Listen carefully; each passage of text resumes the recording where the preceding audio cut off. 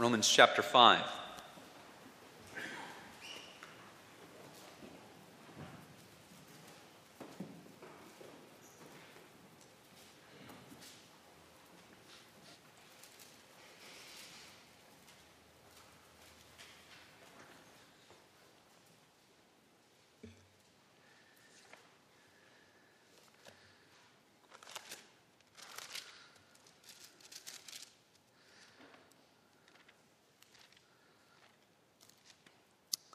Romans 5, verses 1 through 8.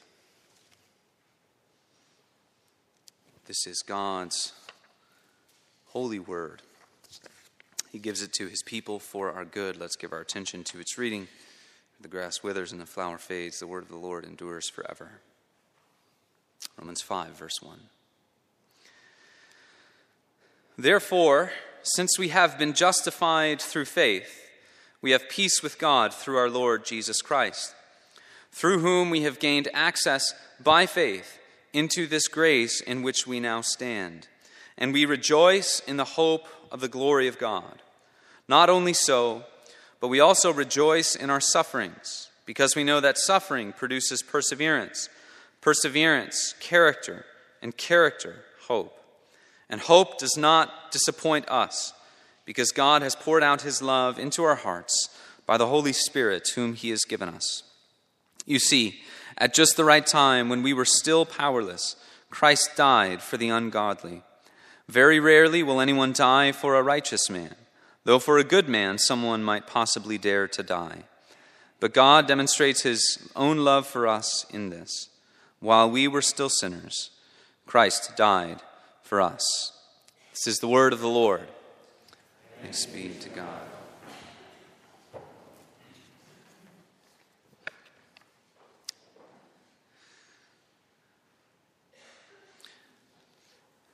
Well, we're coming up on the last month of this year, and Thanksgiving is an appropriate time to reflect upon all that has transpired in the last 12 months as a whole, and then this calendar year so far, ending largely the way that many people see it begin: uncertainty, chaos, and wishes for better circumstances. During the first couple months of the year, right as COVID started to sort of take center stage to our daily lives, there were jokes that I saw online or elsewhere. Maybe if we unplug 2020 and plug it back in, that would fix the problem. And of course, it's a funny joke and a funny sentiment, but there's something sad about the fact that almost the entire year has passed by, and a common theme of our conversation has been along the lines of: we don't like this year, we haven't liked it, and we want it to end. So I was looking around for the Christmas cards that are available this year, and some of them said things like this: "Good riddance 2020," and "Glad that's finally over. See you in 2021." Of course, that's not every card, but it is telling that you can go online, look for Christmas cards, and these are the kinds of things that you will see. So what I want us to reflect upon today is that we should now, as always, be abounding in thanksgiving to God. To allow a year like this to fill us with ingratitude or to take away our gratitude would be a grave sin when considering all of the wonderful blessings that God continually gives to us.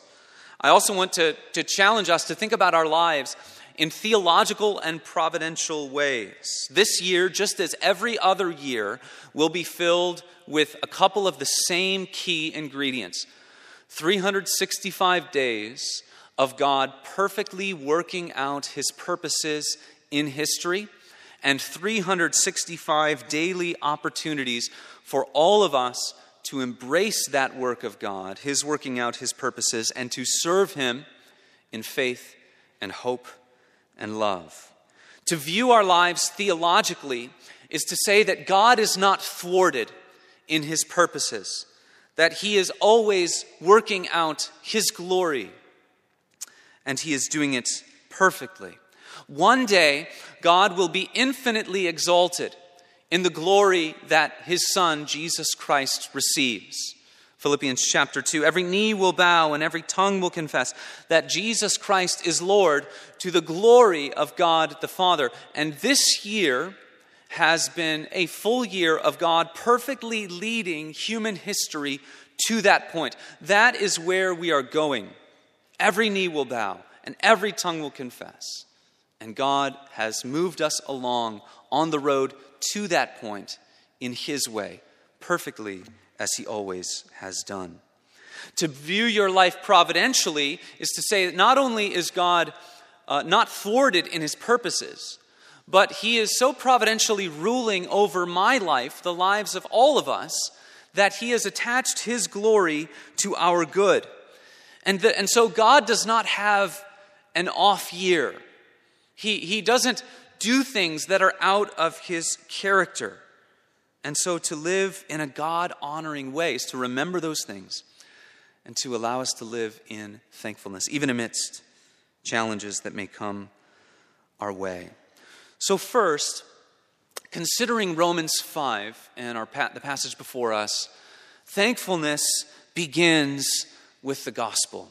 Thankfulness begins with the gospel. Verse 1 of Romans chapter 5 is a beautiful reminder of the simplicity of the gospel message. God saves sinners by grace through faith in Jesus Christ. He saves sinners. To be justified, as our text says, has two main components. To be forgiven of your sins are washed away, your guilt is washed clean, and you are declared righteous. You stand before God. He says, not only is there a clean slate, but there is a fulfillment of my law. There is a fulfillment of all of my demands. I look upon this person who stands in the representation of Jesus Christ, and he finds no fault, no flaw, as he considers them unto justification. And justification is a blessing of the Christian life that can never be taken away. To all of those who believe in Jesus Christ and have received this supreme blessing of justification, sins washed away, declared righteous before God, that is something that can never be reversed and never be taken away. It's the foundation for peace with God. Since we have been justified by faith, we have peace with God. And so, since it is a foundation for our peace with God, it is a foundation for our thankfulness. What blessing do we have, or what blessing can we know in this life that could compare to the blessing of having sins forgiven and being set at peace with God? There may be spiritual blessings that equal it, things that we experience, our sanctification, our peace of conscience, the assurance of God's love, communing with him in this life. But there's no spiritual blessing that goes beyond it. And certainly there's no earthly blessing or no earthly advantage that can even compare to it. And so the point for this morning is this. There may be times where we feel that because of our circumstances, we believe that God has lost his way. Something went wrong, right? Something about this year just was off, and we never got on the right track. Because of our earthly circumstances, maybe he made some kind of a mistake. But when we're doing that, we have failed to keep the main thing the main thing. And what is the main thing? Our salvation in Christ. Sinners being saved by grace. Jesus said, I have come to seek and to save the lost. And for all of those who stand in Jesus Christ, who have gained access by faith into this grace in which we stand, we see Christ's work has been fulfilled. That is why he came, to seek and to save the lost. And you can even think of the advance of the gospel and the kingdom of God in this year, that sinners have come to know Jesus Christ, repented of their sins, and exercised faith in this Savior, welcomed into fellowship and communion with him. And because of that, they have peace with God. The alternative to peace with God is, of course, enmity with God. To be at enmity with God is to have the creator of the universe as your enemy, to be known as a rebel who has rejected his ways, and to be considered a traitor, an ultimate traitor. He made us. And in our sinfulness, we ran from him. We spurned his law. We rejected his lordship. And by grace, he saved you. J.I. Packer says that grace is the experience of being saved by those who could not lift a finger to save themselves. What could we do to save ourselves? Nothing. God saved us. He saved us by his grace. And for that, we must always be thankful. No matter what life throws at us, to have Christ is always to have enough. For it is in Christ that we are finally and fully and irreversibly set at peace with our Creator. No matter what kind of year you've had, it is a year of blessing if it's a year in which you know Christ. And especially if it is a year in which you've come to know and love and cherish him more, to be more devoted to him. If that has happened, this year is good, no matter what else went wrong. And if that has not happened, this year is bad, no matter what else went right. So peace with God, start with the gospel. Romans 5 then challenges us to acknowledge and embrace suffering. To acknowledge and embrace suffering. Let's take ourselves a little bit deeper into consideration of all of these things and consider, as I said, our lives and history from a theological and providential perspective. We move forward in our text from the foundational consideration of peace with God, with sins forgiven. Paul then speaks of standing in grace and rejoicing in hope. We'll return to that in a few minutes, but for now I want to move forward to the next part of the passage where he speaks of rejoicing in sufferings because of what they produce. They produce endurance and character and hope, or perseverance and character and hope. In order to get to a place where we can rejoice in sufferings, there is an initial recognition that we have to have. That sufferings are real. They're part of reality. And sufferings are not necessarily outside of God's plan. In fact, they are not outside of God's plan. God is always in control. This seems like it ought to be something that is clear in God's word as it's repeated for us over and over again. Yet there are so many who bear the name of Christ who still fail to believe that God would ever allow his people to undergo any sufferings in this life, to see any trying circumstances. There's a whole market of Christianity out there that sells this lie to people, that God always wills for you to avoid suffering and to enter into a life of abundance without suffering. It's sold as a bill of goods to those who buy it. This is a willful neglect of the Scriptures. Not only God's people who recognize the reality of suffering, but really many wise people throughout history who did not know Christ as Savior, did not have the Scriptures of the Old and New Testaments, who have pointed out that seeking your hope and your happiness in the goods of this earth and having your ultimate hope in this life is a dangerous game that very few or actually none can win, right? Nobody can win that game if you place your ultimate hope and your ultimate faith in the things of this life. As the Christian philosopher Boethius, he made this point by speaking of this life as a wheel of fortune. And other philosophers have used that same term. What is it? It's a spin of the wheel. Some spins return something good. Some spins return bankruptcy or something bad. And that's kind of the way that life is. It seems like a random game of chance. And this is one reason, I think, that people are so gripped by the allure of the idea that life is this way, right? That you can just spin the wheel of fortune and you have to wait for the right return. And things are going to go right for you. And this is one of the reasons why there's that eager desire to flip the calendar to 2021.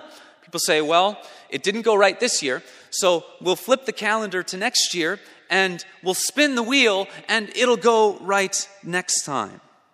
It'll turn out better for us. It'll turn out better for me. But what is the best that could happen? The best that could happen is that this life affords you with temporary forms of joy and peace. No one spins the wheel of fortune and keeps winning forever. It's not the way that this life works. Wealth, ambition, fame, high office, good health, none of those things last forever. And so they are not worthy of our pursuit of them. So when we acknowledge that this world and this life are filled with hardship, what does it do? It teaches us what not to pursue as ultimate. It teaches us what not to pursue as ultimate. And that is something that we ought to have been reminded of this year. And that's something that God in his wisdom, in ways that none of us ever would have thought of doing, and the way that he unfolded human events this year, that he has reminded us, don't pursue your ultimate happiness as spinning the wheel of fortune. Don't pursue your ultimate hope as being in this life. He has taught us and reminded us what's not to pursue. But the converse of that is another blessing that we see come forth in times of difficult circumstances. Not only do we learn what not to pursue, but we learn what to pursue, what we should be pursuing. This was, again, another point that was made by the philosopher Boethius. We need to learn to see that terrible circumstances are of more use to us than good circumstances, because they teach us these ultimate lessons.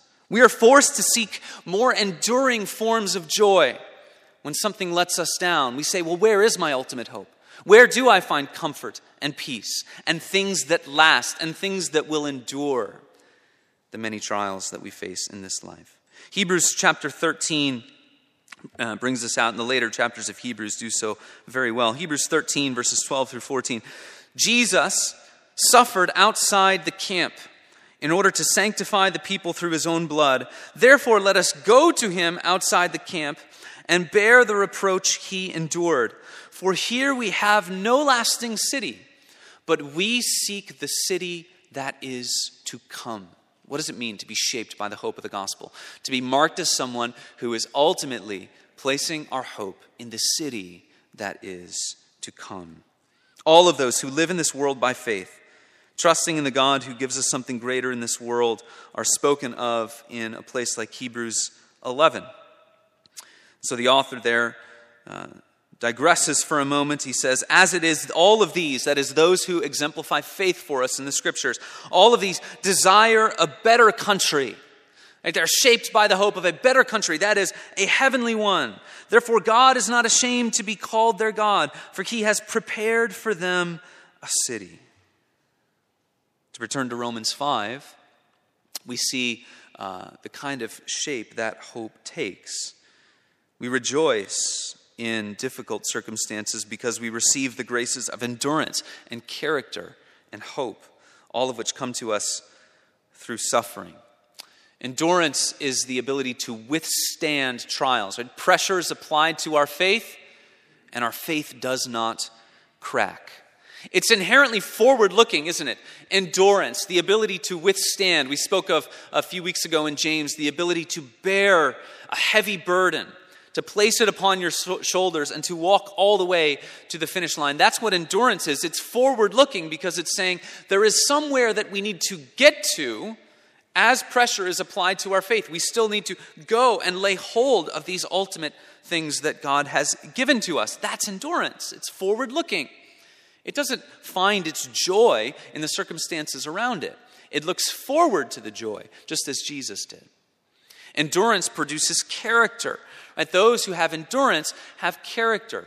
Those who have that forward-looking faith and the ability to withstand the pressure that is placed upon their faith, they walk through the trials of this life, showing things like moral virtue, godly character, living in the way that God calls us to live, no matter the circumstance. Right? No matter what circumstance, we understand how God has called us to live, loving him, loving our neighbor, and seeking his glory. Endurance produces character because it allows people to live that way.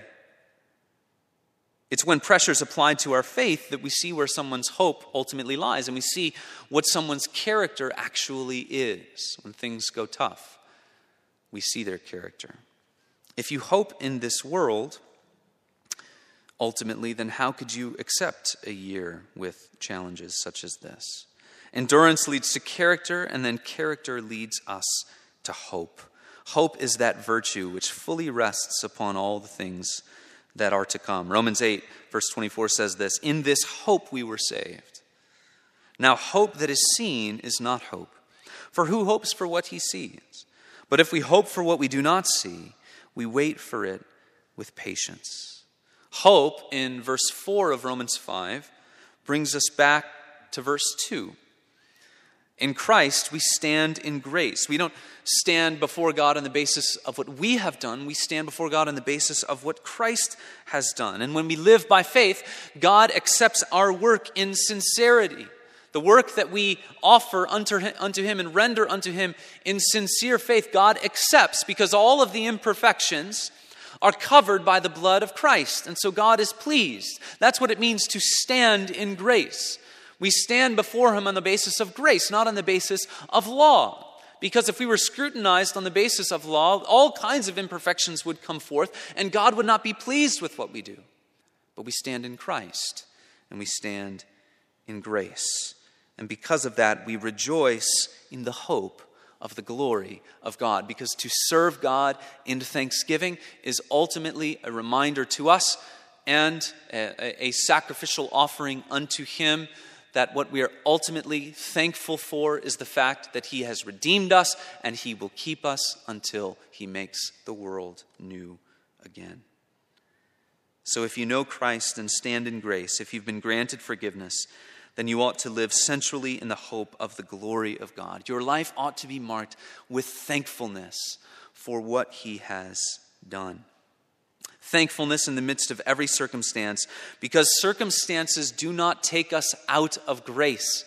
They do not take us out of Christ. They do not take away from us that to which hope looks. And so all of this happens as the Holy Spirit is given to us as a seal, as a guarantee of what's to come. And the Holy Spirit forms in us all of these grace-filled virtues, the endurance and the character and the hope, allowing us to abide in Christ and walk by the Spirit and to rejoice in the hope of the glory of God. So let me conclude by saying all of this, bringing this to a conclusion, summing it all up. 2020 has been a year that will stick out for many because of its unique challenges, its unique rhythms of life that we had to get used to, and hardships worldwide. But it has been a year marked by significant loss and trial and pain and hardship within our own church, within our own congregation.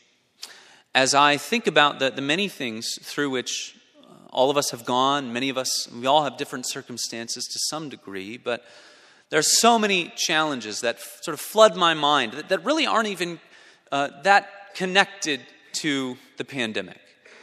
So many things that God has brought into our midst, challenges, things that are difficult to face, that have brought pain for so many, unique challenges and trials. And God continues to show Himself faithful. There is much to be thankful for, both in an earthly sense, in a material sense, and in a spiritual and a heavenly sense. His good gifts have abounded. And if you look at this year, what He has done in providing for us as a church and seeing us through and building us up in faith and hope and love, reminding us how we are to lift the eyes of our hearts to heaven, be reminded what you aren't to pursue, be reminded what you are to pursue, and how you fill your life with a desire for the glory of God. And look around at this world that is oftentimes whining and complaining about the way that things have gone this year. Learn to see this year as a masterpiece of God, because in circumstances that most people say they don't prefer and they have not enjoyed, God has nevertheless continued to achieve and accomplish His purposes in the world and in human history. He has gotten us further down the road to the exaltation of Jesus Christ. His purposes have not been thwarted, and our good continues to be attached to that. And at the end of all things, when we stand before Jesus Christ, our Savior and our Redeemer, and every knee bows and every tongue confesses that he is Lord, and we see what God did, we see what he has been doing, and we understand, not fully probably, we'll probably never fully comprehend the work of God, but we see what he did and what he was able to accomplish relative to his glory in this year. We will understand that it is a masterpiece of God, because no human mind would have been able to fashion and weave together all things in the year 2020 the way that God has. And he has increased his glory. He has increased the love and devotion of his people throughout this year. He's made us rely more upon him. And because of that, and many other reasons, but because of that, this year has been a masterpiece of God. So don't lose sight of the good things that God gives to us. There's always, I think always when we focus only on the bad, we're not being reminded that every good thing we have comes from God. There's so much that he's given to us. Blessings have flowed from heaven this year, and we need to be thankful for those things. But certainly, it has been a year of great trial and hardship and pain in our church. The world would say that it has been the same way, but in all of those things, God has been teaching us what not to pursue. He has been teaching us what to pursue. He has been showing us the value of endurance and character and hope, so that we can rejoice in the hope of the glory of God. For his glory can be seen and felt and known in our lives, so that we bow the knee to Jesus Christ now, today, and the rest of our lives, because one day the ultimate meaning of human history will be plain, and that meaning is the exaltation of Jesus Christ. So every knee will bow and every tongue will confess. So let's do that in thankfulness while God keeps us here below. Let's abound in thanksgiving and understand that all the things we have come from him, and even in the most mysterious way, this year has been a masterpiece of God for his glory. Let's pray.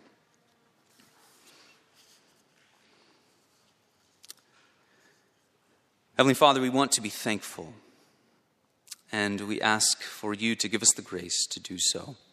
Bless us as we reflect upon these things today. Fill our hearts with thankfulness and praise, adoration, love, and devotion to you.